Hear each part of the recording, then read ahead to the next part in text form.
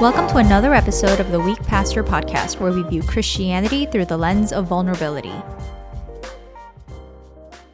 Welcome to the Weak Pastors Podcast. Thank you so much for joining us today. How are you doing, Suah? I'm doing well. How are you? I'm doing okay. It's been a heavy week, and we're going to talk about that. But before we do that, I'd really love if we could first answer this question. Is it okay? Yes. This will prove if you are just a really good abiding citizen. But other than maybe getting a speeding ticket, have you actually like really broken a law that you need to confess on air? Maybe you got arrested for.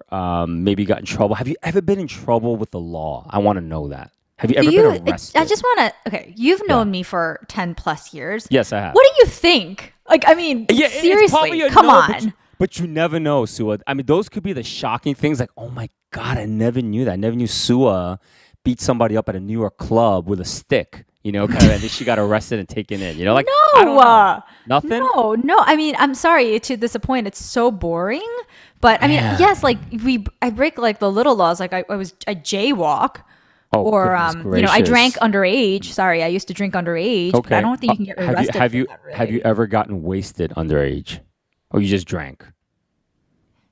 I got pretty drunk underage. What was this? Is this college or high school? College. Okay. Definitely not in high school. I was pretty good in high school. You didn't drink at all in high school?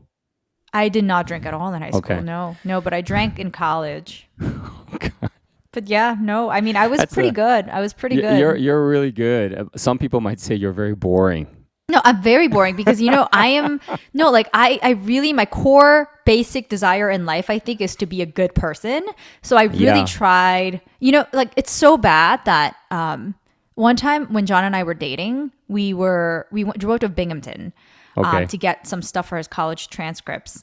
And then it started pouring rain. Like it was like thunderstorms. And I was like, I don't think we can go back home. Like it's terrible conditions for driving. Yeah. And then John's like, well, I guess we have to get a hotel room. So then I literally called my mom and was like, Mom, I was like 22 at this time. Mom, I was like, I'm going to sleep in a hotel room with John. Okay. But don't worry, nothing's going to happen. I just needed to tell you so that you know that I'm doing this. Yeah. This is the kind of person that I am. What kind of 22-year-old calls their mom to tell them that they're going to spend the night at a hotel? And my mom's reaction was like, go ahead.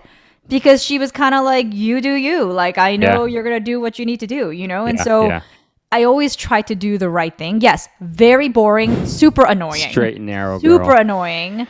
But that's just who I am. I'm sorry. You're kind of like a female David Hosang. First of all, that is the highest compliment that anybody could ever give somebody. I don't think David Hosang's ever gotten in trouble like once in his life. You know how I feel about David Hosang. David, I wonder if David ever got arrested. You think David ever got arrested? Pastor David has like a mischievous side. I just think that's all a front, man. That dude. Okay, fine. Then let's go. Show me up. Did you ever get arrested? What did you do? What do you think, Suah? Public urination? I don't know. What did you do? What do you think, Suah? You think I've done something? I don't think so. Oh, Suah, you wrote. Oh wait, no. Hold on. Pastor with loose morals.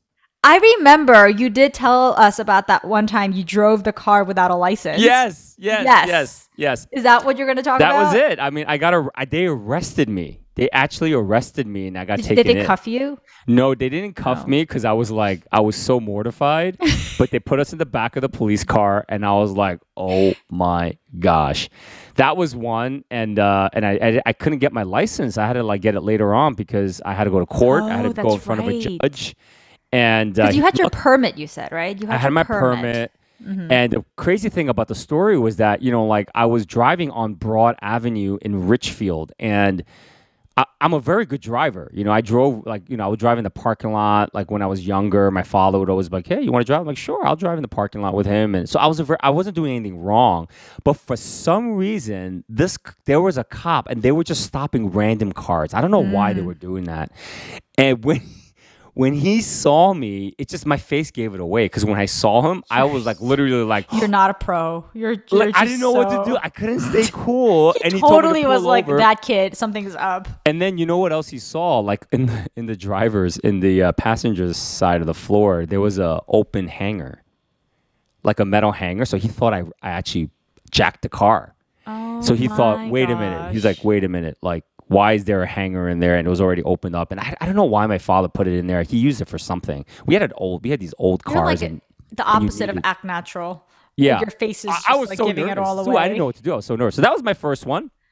All right. Oh my goodness, there's more. Oh yeah, there is more. And then there was a second time when I was still in high school. I think this was probably before. I used to steal a lot of blank cassette tapes. I want to make nice mixes. Most of our listeners probably don't even know what a cassette tape is. Yes. So back in the days when I was young, we didn't have CDs. We had no streaming. I mean, streaming MP3, services. Give me a break. Nothing. You had to buy tapes, cassette tape albums in order for you to listen to the songs that you like, or there was an like A you said, side and a B side, right? Or you wait on you listen to the radio, and you wait for your song to come on, then you press record, right? And then you never get the full song, right? So anyway, I stole this cassette, and there was some blank cassette tapes were very expensive, and so I took a really nice one. I still remember. Wow, you shoplifted? Oh yeah, I actually shoplifted multiple times, but this is the time I actually got caught. Oh, this is the time you got caught. This is the time I got caught. So I got this black cassette tape, and it was, where the H Mart is in Richfield? Yes. That used to be ShopRite. And I used to live right around there within walking distance. So I swear I took the tape, and I was walking out the door. I just thought, oh, piece of cake. It worked again. I just felt his hand behind me, and he just smacked me in the back and just grabbed me by my shirt. And he goes, get upstairs. And I went upstairs with my friend. Unfortunately, he was always... I felt bad for her because I was a bad influence because he was in the passenger side of the car when I got arrested because I didn't have my license. And he was with me, and he took a tape as well. So he took a tape. Oh, my gosh. And I got taken upstairs, and this guy was like, I'm going... And at the time, Suah, this is crazy. At the time, I thought I was this martial artist kind of guy and stuff like that. I thought I was this really cool martial artist. You tried to fight him? Seriously? No. You tried to fight him? No, Suah, I had a butterfly knife on me. Stop. Yeah, because I thought I was this cool dude. How old were you? I think I was a sophomore or a junior in high school. I think something like that. And I was I was excellent at the butterfly knife, and it was double edged. It was beautiful. You were trying to intimidate him? No. I just had it in my, and he had to search me. I just had it in my pocket. I thought you took it out and started doing some moves, and I was are you crazy? No. I would never do that. But I just loved having a butterfly knife on me. Back in those days, you can actually bring it to school. It didn't matter. Nobody checked, and everything. So wild time. So he took my butterfly knife, and he loved it so much. He took it. He didn't even give it to he just kept it for himself because I know he loved it. He was wow, did he call the police? Nice. So he said he was going to call the police. He threatened us, and he goes, when I call the police, they're going to take you away to juvenile detention center. And I'm crying. I'm oh my God, I'm going to go to jail. This is terrible. 10th grade Pastor Peter crying. So he calls my mom, and he's like, okay, well, if your mom doesn't come, I'm going to give her 10 minutes to come down here. If she doesn't come in 10 minutes, so on and so forth. So yeah, my mom comes down, and the first thing she does, she smacks me in the face in front of him. and she said, I had to do that. I had to show him that you're going to get in trouble so he doesn't call the cops. I mean, and it worked. It absolutely worked. He was probably she's gonna do him up even more than the police. He started smiling and giggling when he saw my mom hit me, because he's and then. But that's what he wanted. Yeah, and then he goes, "Don't ever do that again. You can go." And he just kept the knife. He just loved this knife. I still remember. It was a beautiful butterfly knife, and he kept my double edge. It was surgical steel butterfly. Can we focus on the fact that you stole cassette tapes from him first before you start talking about the sin of him stealing your favorite surgical butterfly knife? Come on, let's focus here. Those were the two times where I actually broke the law. So I was and hence I think that's why you call me pastor with loose morals. Yes, but I think it's also because I am like a Pharisee apparently, and I just try not to ever do. I am so bad. You are a Pharisee. So let me tell you a crazy story. One time when I was in college. Was it college or graduate school? I ordered a bunch of clothes from the store Urban Outfitters. Do you know Urban Outfitters? Yeah. Oh, gosh. So, don't tell me they sent you extra stuff and you returned it. I would have. That's not what happened, though. Okay. I ordered a bunch of stuff from urbanoutfitters.com. So this package arrives. Yeah. I open the package. All my clothes are there. But there's also a Nextel cell phone in there. In a box. In its box. Do you remember Nextel cell phones? Yeah. The ones that they were walkie-talkies as well. Yes, they're very expensive. For sure. So I'm why is there a brand new in-box Nextel cell phone in my Urban Outfitters order? Right? With the wires and everything. And so I tell John, I'm John, there's a Nextel phone in my package. And he goes, oh, let's go sell it. I was I can't sell this. This is not mine. So I call Urban Outfitters a headquarters. And I'm literally getting, This is brand new, right? Brand new in the box. So I'm getting pushed around, like, let me put you on hold. Let me connect you with this person. After like an hour and a half of calling them, they literally said, well, we don't sell Nextel phones. Duh. They were like, we don't know whose it is, so you can just keep it. Wow. So I sold it on eBay for $260. No, you didn't sell it. John did, because John's a businessman. No, but my point is, make money anywhere. I tried really hard to return this Nextel phone. I tried, because I'm trying to do the right thing. You're always trying to do the right thing, girl. You're always trying to do the right thing. I'm very annoying. You are. I'm very annoying to be around. I'm sorry to my friends and family that have suffered. Well, I'm thankful that at least one of us in this podcast doesn't have loose morals. So. I find it hilarious and very telling, Pastor Peter, that after you told that story, you were getting increasingly upset about the fact that he took your butterfly knife. Like, you started off with the story of like, yes, I stole, that, because but that was the nicest this butterfly man knife I've ever owned.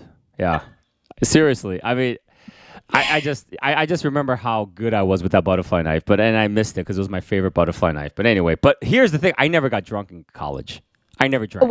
Really? Are you really trying to? So I'm one-upping you right now on that. Wow. I think I was a lot more straight and narrow in college than you were. So just an FYI on that. That's because you were part of the cult. And also, I stayed away from alcohol simply because my father was a monster when he got drunk. So I just said I'll never drink again. But anyway, having said that, I've changed now, and I do my wine here and there. So I mean, I still drink, but I just don't become extremely inebriated. Yeah, I just don't understand why I've people done have other to do that. things too. Just like, I'm not gonna. Have you done any drugs? I mean, no comment. But I can't say it on air, because my kids may listen. But I will let you believe. I'm not going to say no. Well, then you definitely have. Okay. All right. Listen, if you smoke a little weed, it's okay, Suah. It's not like it's so bad. All right, because I think people are going to be like, "Did she smoke crack, heroin?" Some mushrooms out in my backyard. What is that drug that's on the Breaking Bad? What is that one? The drug they use in Breaking Bad. Meth. Oh, meth. No, is it meth? Yeah, it's meth. It's meth. Crystal meth? Yeah, crystal meth. Like, again, yeah. Anyway, so yeah, you and I could never do a podcast episode on drugs because I think our experience on that is incredibly limited. So, but I do know some people who you have blood related family members who might, and actually you probably sleep next to a guy who might have done a few. No comment. No comment. Okay. Oh man, I'm sure he doesn't do anything anymore as a surgeon. Yeah, but yeah. Yeah, John's gonna kill me. I did not say, John. I just want you to know, if you're listening, I did not say a word. This is all Pastor Peter's guessing. John, my wife and I are gonna come to Ohio, and we're gonna do a live episode, the four of us. All right, bank Did Jenny on that. say yes? She will do it. I think she'll do it. Yeah. Okay, she hasn't said she yes will yet, do it, and I think she'll do it are two very different things. I think she will do it. I think Start there's praying a good now. chance. There's a really good chance. Now. All right, well, we have to actually pivot and talk about something real serious here. And so I think Suah and I, we come on this podcast with a real heavy heart because of what's happened in Texas this week, another horrific event. And we really want to focus on, this is not necessarily saying that we live in a very broken world. Our country, the United States of America, is incredibly broken. It is so broken, especially when it comes to gun violence and the laws that we have in this country.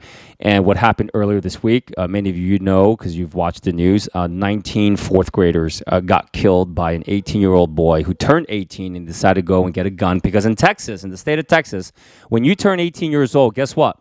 You can go and get an AR-15. It's not even a problem. And so you can get that.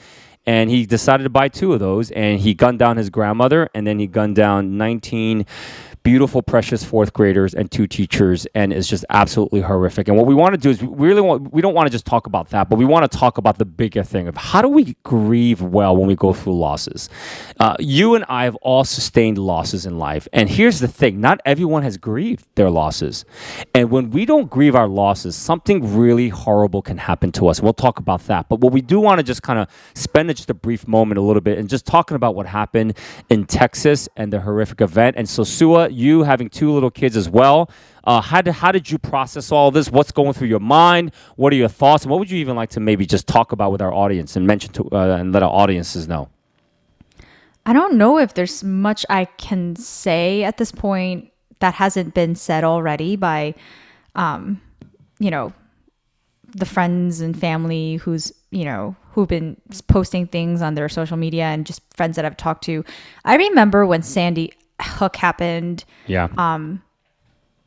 It was the year Lila was born. So I remember it very clearly. I actually remember Metro had a prayer meeting like the Saturday right after.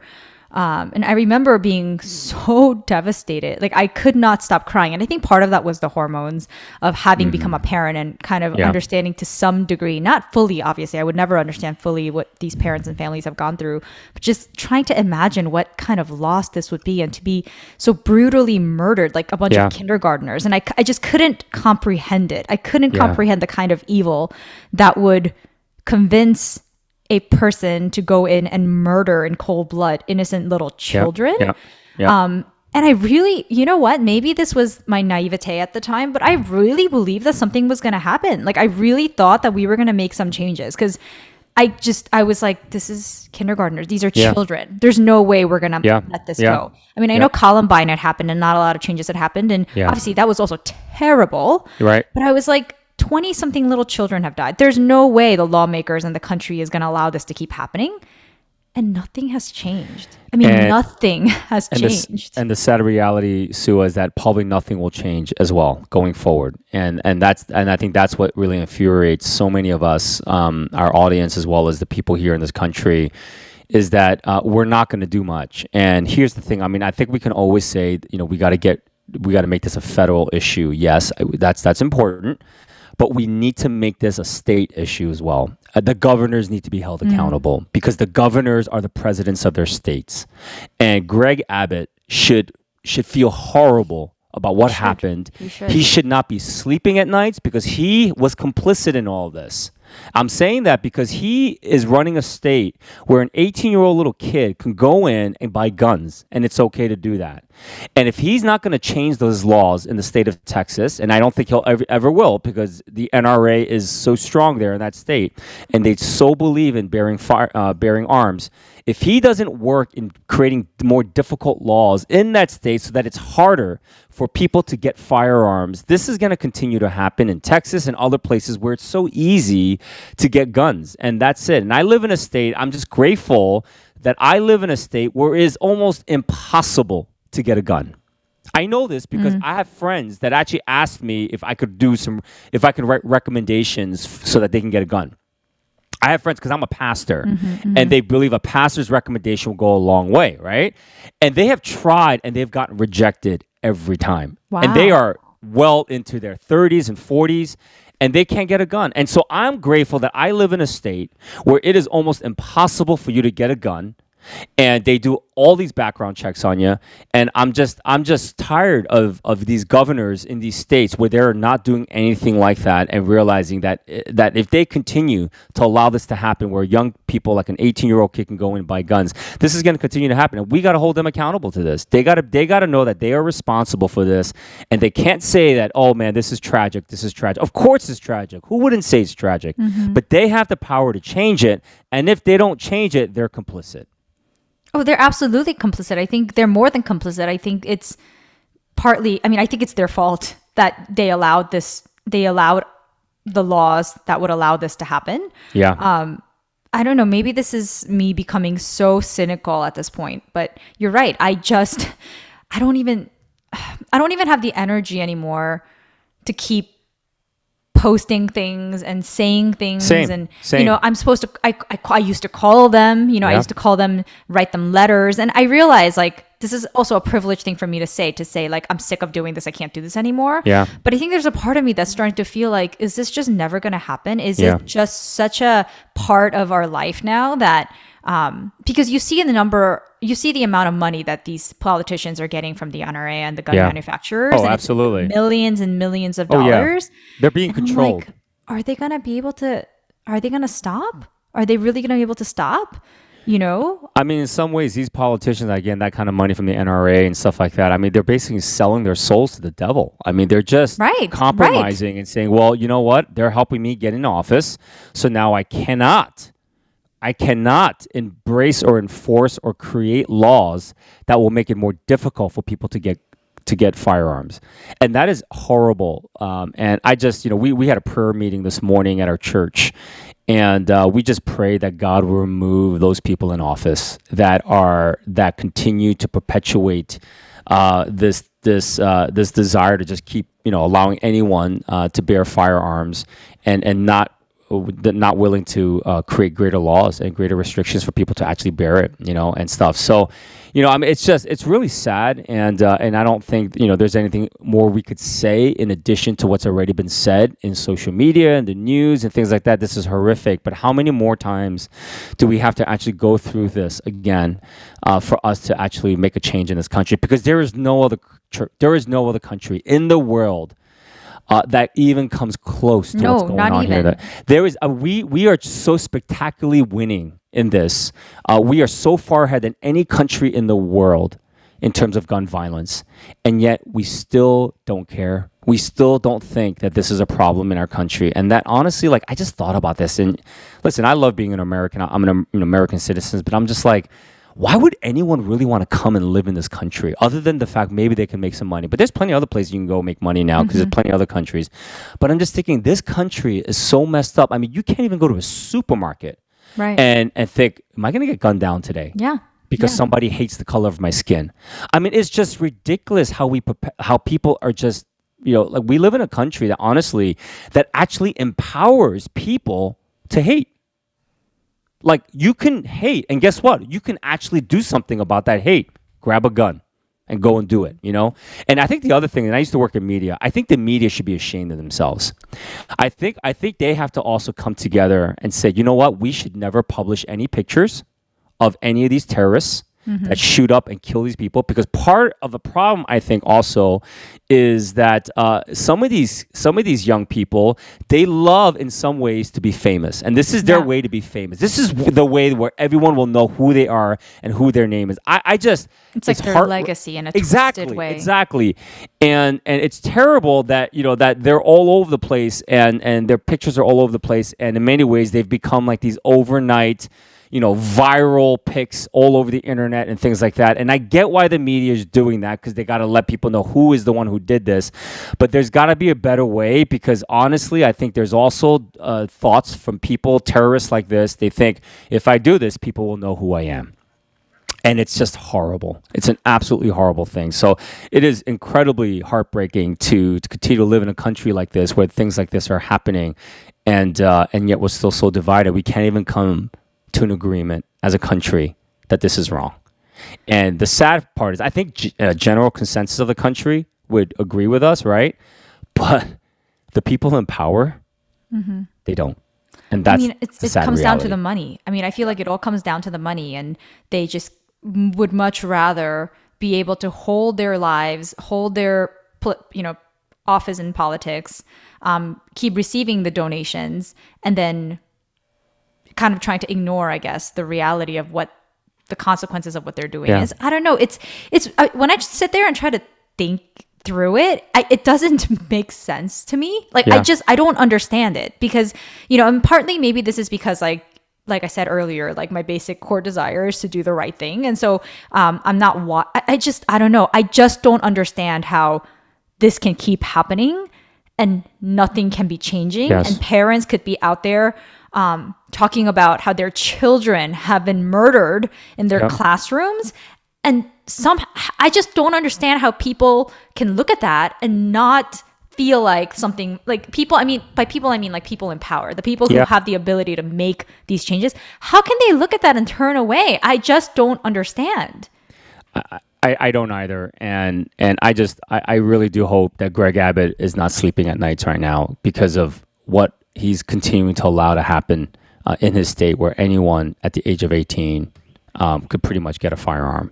And I just want to encourage our listeners, it's incredibly important that you vote, because we need to vote for people and put people in power that we agree with. And if you have not voted, I do hope that you would really be open to doing that, registering, and that's the only thing we can do to maybe make a change. But the reality is there's such a large part of the world, of the country, where they are in full support of politicians that continue to allow leniency in terms of bearing arms. And so it's just a sad reality of that. But it's incredibly important that we do vote and do our best and things like that. But we're just, we're lost for words to really talk about what's happened in Texas. But I think what we really want to do in this podcast is just talking about grieving, because I think all of us can relate to losing people in our lives, losing things that are so deeply important to us. Some of us have lost jobs during this pandemic. Some of us has lost loved ones during this pandemic. Some of us have lost people that we've loved as a kid, but we've never been able to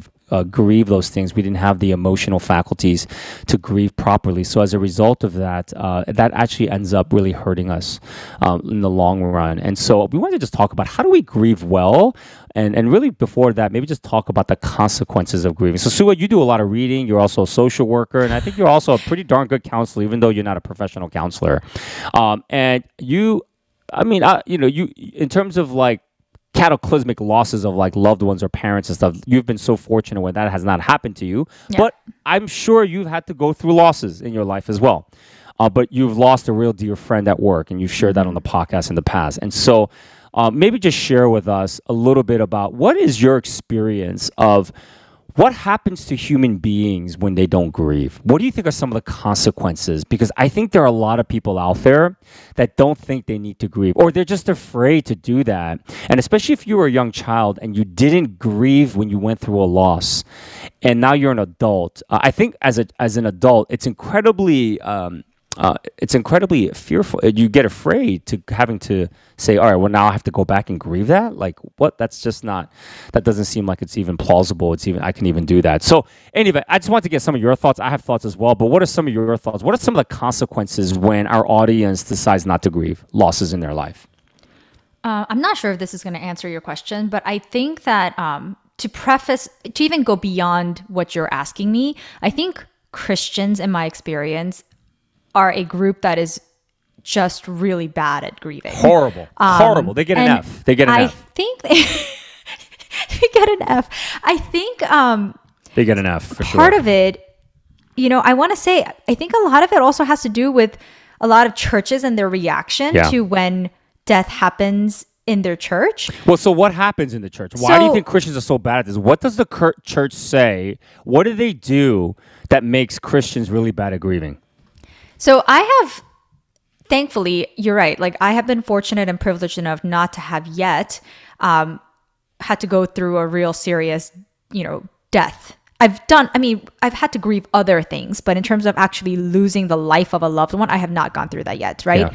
But I have friends who have, and I have friends whose parents have. And the number of times I have heard from these friends that the reaction of the leader, like the pastor, the priest in the church, it was never, yes, let's be sad together. It was always, well, wrap it up now because they're in heaven. So why are you grieving? That has been a very consistent theme in the reactions of the church leaders. And that was appalling to me. I mean, that was appalling. Absolutely My friend's mom died, and the priest said to her, well, why are you are lacking in faith because you're so sad right now? Because aren't you happy for her that she's in heaven and she's with Jesus? You need to get over it. That was the reaction. As a fellow clergy member, that makes my blood boil. Like, nothing will make my blood boil more if I ever heard a pastor say, you don't have enough faith because you should be happy your mom is in heaven. I mean, that's grounds for me even getting physically violent. Like Jesus was with a whip. If I had a whip, I would whip those people. Or a butterfly knife. Oh yeah. If I would just scare them with a butterfly knife. Maybe shave their legs. No, but it's shocking to me. You would think maybe one time, okay, fine, this was just a poor reaction on the clergy. No, this has been a thing that happens all the time. It's always some variation of you're lacking in faith. If you're going to mourn this for this long, it's been 3 days, wrap it up now. You should be getting over it. Yeah, and that is the general theme. Like, because you have God, you're going to be fine. And in some ways, the church is just, let's hurry up and get through this, and you'll be okay. And I think that's really hard. And the things that we say are so deeply hurtful And it just it'll destroy you. It'll destroy you. And I had a friend in when I graduated college. I attended this church. She was really spiritual. She was a really ultra spiritual woman, and I was a worship leader at the time, and we would always get together at the end, and we would just share. We just open up and share. It's kind of typical of who I am, and we would just share kind of the things we might be going through. And I just felt like she just never really opened up and ever shared. And I said to her one day, I said, "Hey, how come like you don't share?" And she just said, "Hey, the reason why I don't is because when my father died, she was in middle school. She was crying, and her pastor told her, 'Stop crying, be happy, your father's in heaven.'" And he died because a drunk driver killed him. Oh my gosh. And this young little girl couldn't even mourn the death of her father. Because her pastor said, "You should not cry because you should be happy because your father is in heaven." I mean, could you just imagine the horror that from that age, she had such a deep, she couldn't even grieve the death of her father, but now she couldn't even show that. So she lived her whole life bottling herself up and never being honest or real with her emotions in fear that somebody might tell her that it's not good for you to feel that way.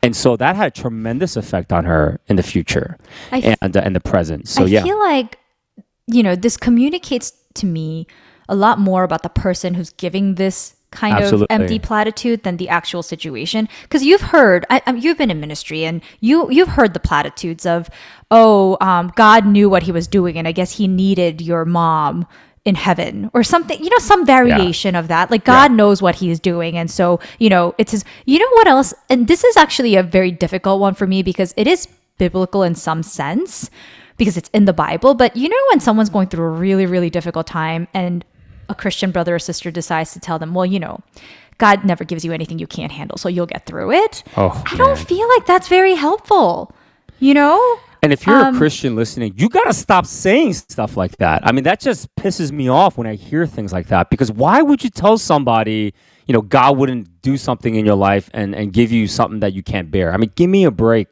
I mean, I just think that is so awful. It's so awful. Jesus would never do that. I mean, the best example of this is when Lazarus died, right? And you see that story in John. I think it's John 14. And you see Jesus, those were his closest friends. He sees Mary crying over the death of her brother. Jesus was going to raise him from the dead. He was going to raise it from the dead. And I thought I had $1 million idea, and I don't think I have the time and the time to do this. But I think like if I ever had time to do this, and if you're listening and you're a pastor or a scholar, you better not steal this idea from me, because I'll be. You said you're not going to have time to do it anyway. So listen, because we can date this, and if somebody does this, we'll know that they stole my idea. All right. Here's the idea: if you ever want to get a robust theology of who God is, focus not on the words of Jesus, but focus on the actions of Jesus. Because Jesus says, if you've seen me, you've seen the Father. And so the actions of Jesus will teach us more about who God really is than the words of Jesus. The words of Jesus about God is important, but the actions of Jesus, because Jesus is God as well. He's fully man, but fully God. And when he saw Mary crying, when he saw Mary, and he was going to raise Lazarus from the dead, he knew that. What did Jesus do? It says in John, he wept. He wept with them. He cried with them. Jesus was going to raise Lazarus from the dead. He knew that in moments, his best friends and the people that were lamenting and grieving were going to be dancing and rejoicing. He knew all of that. But he still wept. Why? Because he loved them. What does God do when we are broken, when we go through hardships in our life, when we go through losses? God weeps for us. That's why when we focus on the actions of Jesus, we learn more about who God is. And that, I can't tell you how that impacted me when I read that passage, because I was in seminary, and this is when 9/11 happened, and I lost a friend in 9/11, and that passage brought me so much hope. And I want to create a study, but you know how they have the red letters of Jesus, like the words? Yes. I want to create a Bible where it's like the blue letters of Jesus, and that just focuses on his actions. So this is your $1 million idea. This is my $1 million idea. Okay, so people can't steal it. I think millions of people will buy this Bible. You get the red letters, but you get the blue letters. And the blue letters, then you can, like, in the study Bible, they'll put like a number in the bottom and look at it. And then we can unpack what that teaches us about God. Come on, Zondervan, if you're listening. Let's go. John, maybe your husband want to support this idea and want to go in on it. John, maybe 60 no, 60-40 because Suah's going to edit it anyway. Draft us a business proposal and we'll see. Edit it. Yeah, we'll do a 60-40 take. But anyway, but kidding aside, when you focus on the actions of Jesus, you learn about who God really is, and God is a God who doesn't just say, you just suck it up, you'll be okay. But He is a God who will cry with you, even though He may know what's going to happen in the future and in your life and things like that and stuff. So I just think that that's incredibly important. But you're right, Christians are terrible at grieving, and I don't think anyone's really good at it, to be quite honest. I think even people who aren't Christians aren't very good at grieving as well, and I think we just have to figure out and learn, how do we start to do this? Because if we don't grieve well, you become less human. Well, I think part of it is also we have such a fix-it mentality.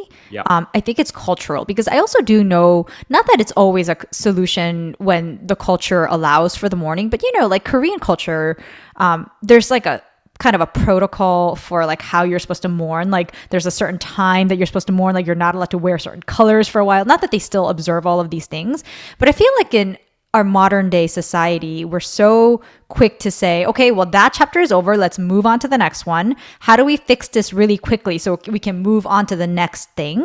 And unfortunately, grief, as you know, like it doesn't work that way. Like there is no beginning and clear end to the grieving chapter, but I think that's what kind of we want. And like you said, I think it's so profound that Jesus cried, because if anyone in the universe can fix things, it's Jesus. And yet he was about to, quote unquote, fix it. And yet he still sat in their grief with them and empathized and cried. So I think that is a model for all of us in terms of how to grieve. But to go back to your original question, slapping on a Band-Aid on anything doesn't ever mean your wound is healing, right? Yep. If you're grieving something, that is a deep, deep wound.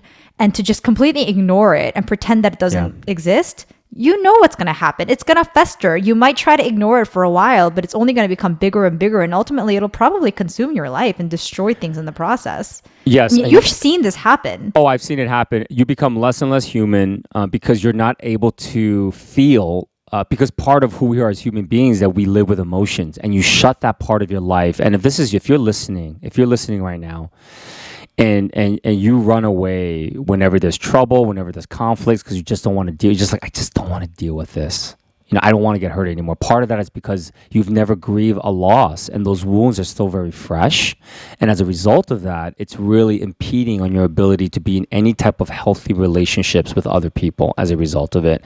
And you have to give yourself time to grieve, because if you don't do that, you're going to be less and less human, and it's going to really ruin you. And I would guess that some of the reasons why so many people have such dysfunctional relationships with people that they wish they had good relationships with is because they have never really grieved their loss. They've tried to Band-Aid, like you said, Band-Aid approach to it. We talked a little. I know we were kind of joking about this, but about what laws we broke. So some people have to get drunk. They have to get high. They have to get this because they're so emotionally broken. And addiction is a symptom of really our emotional brokenness. And it's not that you're an evil, bad person. I think part of it is that you're such a broken person that you need to grieve. And I just want to encourage our audience that you need to spend time grieving. So Suah, can I just ask you, like, how have you, when you lost your friend, when you were working with her in the hospital, like, how did you process? I mean, I'm sure you didn't go out and read a book, but like, what were some of the things, looking back on it many years later, what were some things that really helped you to grieve that loss? I think the most important thing that I took away from that, which number one was what I shared when I talked about it, which was that, God weeps with you, as you said. Yeah. God is present with you. He does not try to cover your sadness and grief with platitudes like a Band-Aid. Yep. But he really just dwells in you, like just sitting there listening to the things you say, whether they might be really angry curse words or just blubbering, sobbing. I think he stays with you. I think the most important part for me, though, was, yes, I was upset, but I think in my anger, I still turned to God to be angry at him. I didn't say, I'm angry, so I'm turning away and feeding my grief with other things. I think that would have been really, really devastating for me. But I think I'm very thankful that even though I was angry, I was directing my anger towards God. That's right. I'm not sure if that's making sense, but it's making absolute sense. Yeah. So I went to God, and in my humanness, I tried to confront him about it and say, "Why are you doing this? Like, why did you do this? What is the reason for this?" But I was still in dialogue with God, and I never severed that tie with God. So I think it's very important. Be honest, be raw, be real, but do it with God.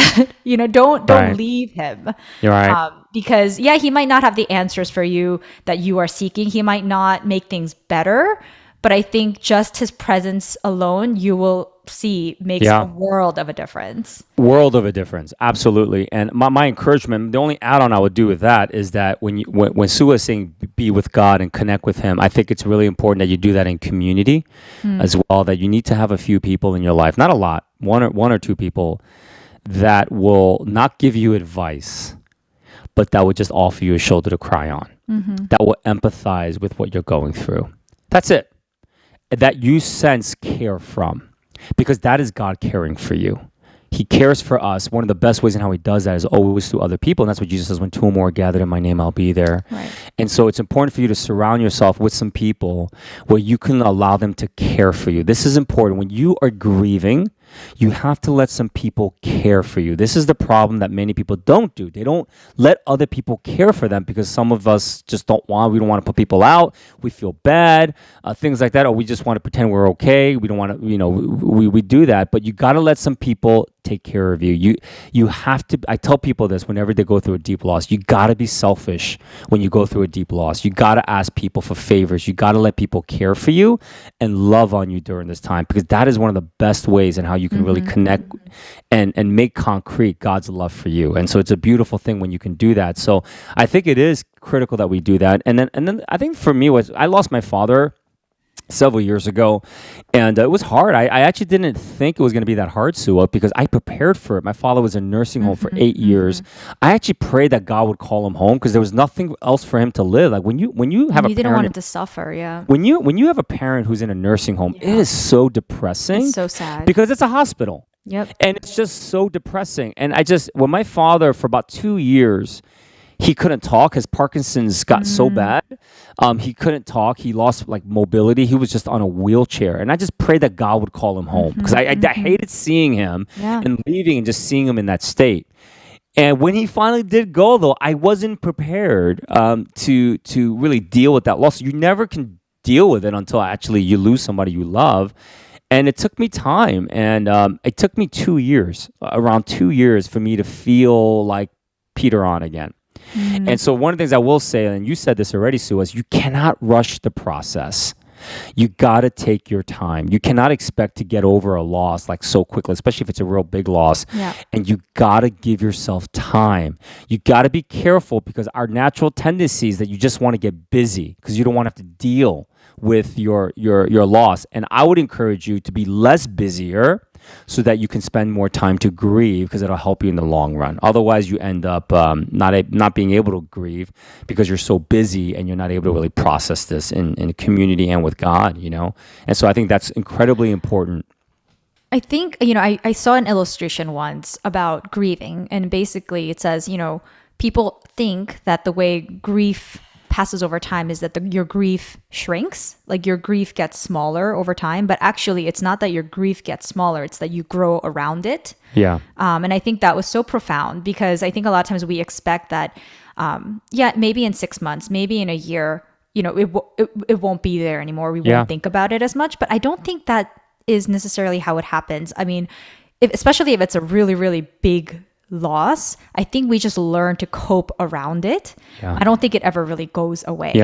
Especially if you talk to parents who've lost children, they never stop thinking about that child. And I had a neighbor who had lost her son in his teen years, and she told me she wants people to ask her about her son. I think a lot of times we don't want to bring it up. Because we're we don't want to make her sad. And she said, the saddest thing for me is that he'll be forgotten. And I relish the moments when people ask me about him, that people still remember him, because I'm thinking about him all the time anyway. There's never a moment I'm not thinking about him, and so I feel like, wow, that's powerful. There's a lot of things that we don't understand really about families that are grieving. But I also want to say, grief, obviously the most immediate thing we think about when we hear the word grief is death. Death of a loved one. But there's so many variations of grief. It's not always just because somebody dies. Sometimes you grieve the fact that you no longer talk to a family member. I have friends who've become estranged from family members for various reasons, and that is a real loss. Absolutely. Sometimes it's like a very complicated loss because the person is out there and alive, and yet you're not in relationship with them. And I think that, those are valid. I have friends who've been in long-term relationships with significant others, and then they break up. And you know what? There's grief in that. Absolutely. Because, it's even the grief of grieving. Losing a job. Yeah, because a lot of times for me, for example, this is obviously, I am not comparing this with the grief of losing a person to death. But I remember when I was getting married and I was walking into the ceremony where Pastor Peter was officiating. I was walking that was a beautiful wedding, by the way. It was a beautiful wedding. It was really hot. Also, in the pictures, you look like our chaperone, but that's a whole different topic. But I remember I was sobbing for like the whole walk. And later on, John like pulled me aside and was like, why are you so sad? Like, what is so sad about marrying me? Like, are you so depressed? Because clearly they were not very happy tears. But it wasn't because I was sad to marry John. It was because I knew that as soon as the wedding and honeymoon were over, my parents were going to go back to Korea. Yeah. And I think that was kind of a grieving for me because the way I had envisioned my newlywed years and my life with my children and all this stuff, like it always involved my parents. Like the way I imagined it in my dreams, the way I had expected it, it involved my entire family. But then my parents just kind of left me and went to Korea. And so every holiday, it would feel so empty. Like, this is not how I imagined my life. Like, when I had my kids and my parents weren't there, that was not how I had imagined my life. And so there was definitely a grief there because it was the death of dreams. It was the death of your reality not meeting the expectations that you had dreamed about all your life. And so I think obviously this is kind of a lighter example of that, but I think grief can be real for many different things. It's not always just the death of a person. Absolutely. And you got to give yourself time. And I'm speaking to men and women, but particularly to men, you got to let yourself cry. And I think there's such a strong urge to fight tears. But particularly in our culture in which we live in today, it's kind of like we don't really champion men being emotional or crying. It's not considered to be a very male or masculine trait. But you have to. Jesus wept. Mm-hmm. Jesus cries. Mm-hmm. The greatest, the most masculine person you can ever, see or model after should be Jesus. And Jesus was incredibly emotional. He wept so much at the Garden of Gethsemane. He grieved because he was gonna be crucified on the cross, where he was actually sweating droplets of blood. Right. And so the reality is that the grieving aspect, our Lord did this. God grieved. God grieved that He created humanity before He brought the flood over Noah. There's something about grieving that affirms being created in the image of God, and we need to know that. And I think the big thing is this: when we don't grieve, we can't heal. Grieving is the first step of real healing. And let's just do it in a medical way. If you have a wound and you are not taking steps to heal that wound, like you're not putting, like, say you have a big wound, you have like an open laceration or something, and you are not taking steps like getting stitches or putting hydrogen peroxide to disinfect it or Neurosporin, and you just leave it alone, it will never heal and it gets worse. That's the thing about these wounds. They get worse if you don't heal from it, and then it affects so many other parts of your life. And so we need to learn to grieve, within that. You were going to say something, Suah? I heard you take a deep breath. Okay, so, another one that I remember I was really, really taken aback by was at one of the churches that I had visited, before. Oh man, don't make my blood boil, girl. No. This is a good one. So the pastor had, he had 3 children, but he had a daughter and 2 sons, but his 2 sons were all on the autism spectrum. And I remember he went up there one Sunday, and very vulnerably, he was talking about how he had to grieve the fact that his sons were not going to be the sons that he had imagined. Yeah. And he felt very guilty in the beginning because God gave him these children and he loves these children. He felt almost guilty confronting the reality that he wasn't thankful. Like people, you should still be just thankful that they're healthy, physically, or that you have sons at all. Yeah. And it was very complicated for him because he's a pastor and he feels like, I should be thankful. But there was a part of him that just wasn't at peace. And he realized it was because he had an expectation of what kind of relationship, a father-son relationship he had wanted with these children. And that was not going to be what he was going to get most likely. Yeah. And he had to grieve the fact that that's not, my expectation is dying. Yeah. My dreams are dying here. And then only then was he able to then love them the way God had envisioned him to love him. And I think that was so powerful, because a lot of us would be like, well, you should just be thankful. I mean, God gave you these children for a reason. You can't be grieving that. But I think that's what it is he's being real with God. He's saying, this is not the children that I thought you were going to give me. I thought they were going to have this very clear, straightforward father-son relationship. We were going to play football together. We were going to do all these things. And that was not the reality of what he received from God. But only after he acknowledged that there was that dissonance between his expectations and dreams and the reality was he able to then move forward and parent them and love them the way God wanted him to, you know? So I feel like it can be really complicated. Yeah, it can because we feel guilty about it. Like we feel guilty that we're taking time for ourselves, or that we're even reveling in this, you know, grief, because why we shouldn't get to, and why should we get to even grieve? You know, like there's so many other things that we should be thankful about. Or, you know, a lot of times our reaction is, well, at least A, B, or C. I mean, yes, this is terrible, but at least you have your mom, or you have cancer and you're going through chemo, but at least you got to keep your hair. Like there's so many things that I feel like the world tells us, or we tell ourselves, that we don't need to grieve because at least this or at least that. But that's not how God does it for us at all. Right. And that really shows us that we just don't know how to help people to grieve, or at least comfort people or be there with them to grieve. And we just want to hurry up and just make them well and then just kind of go on with life. And I just think if you're in relationships with people and they go through deep loss, you cannot try to rush the process. You let them dictate the pace. And here's what I want to just say to people who've gone through loss.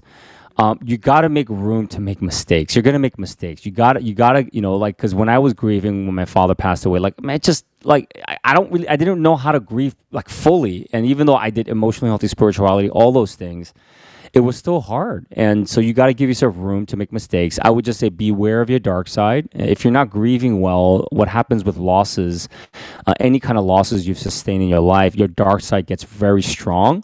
And if you don't have anyone in your life to keep you accountable to your dark side, especially when you go through deep losses in life, many times those dark sides will lead you off the rail, and you will just really hurt yourself and hurt other people around you. And so that's why it's really important that you actually have some people in your life that will care for you enough to help you so that your dark side doesn't get the best of you. And I think like that to me was my saving grace, that I had some people that helped me through it, through my dark side, because not only did I lose my father, but our church, we went through like this real crisis.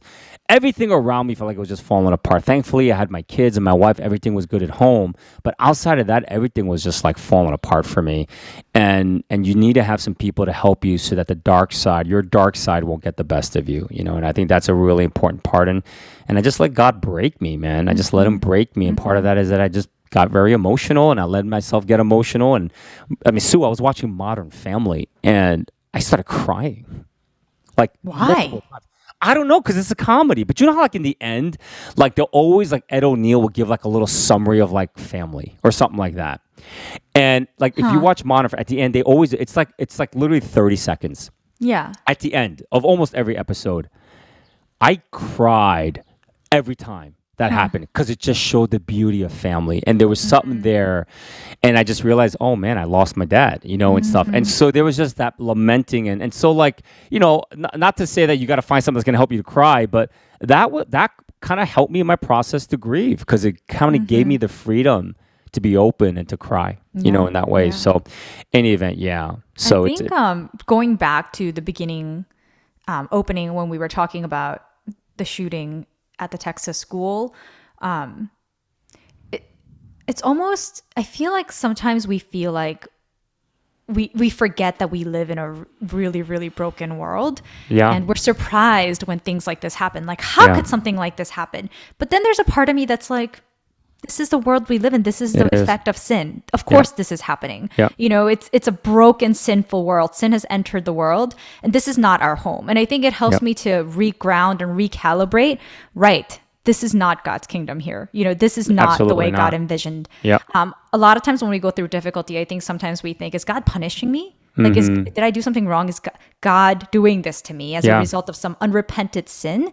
But I think sometimes, I mean, yes, sometimes maybe there's a consequence, but a lot of times it's just because we live in a broken world. Yes. And this is not the world God wants for us, but this is our reality right now. That's right. But I think it's important to also ground ourselves in the fact that there is a day when God's kingdom will be here. And I think having that framework of eternity and the hope that we have in a kingdom that will not have tears, that will not have death, that there is no power that death will have on this kingdom, that we will have happiness and joy and peace and, intimacy with God. Like, thinking about those things in the midst of it, I think really helps us ground.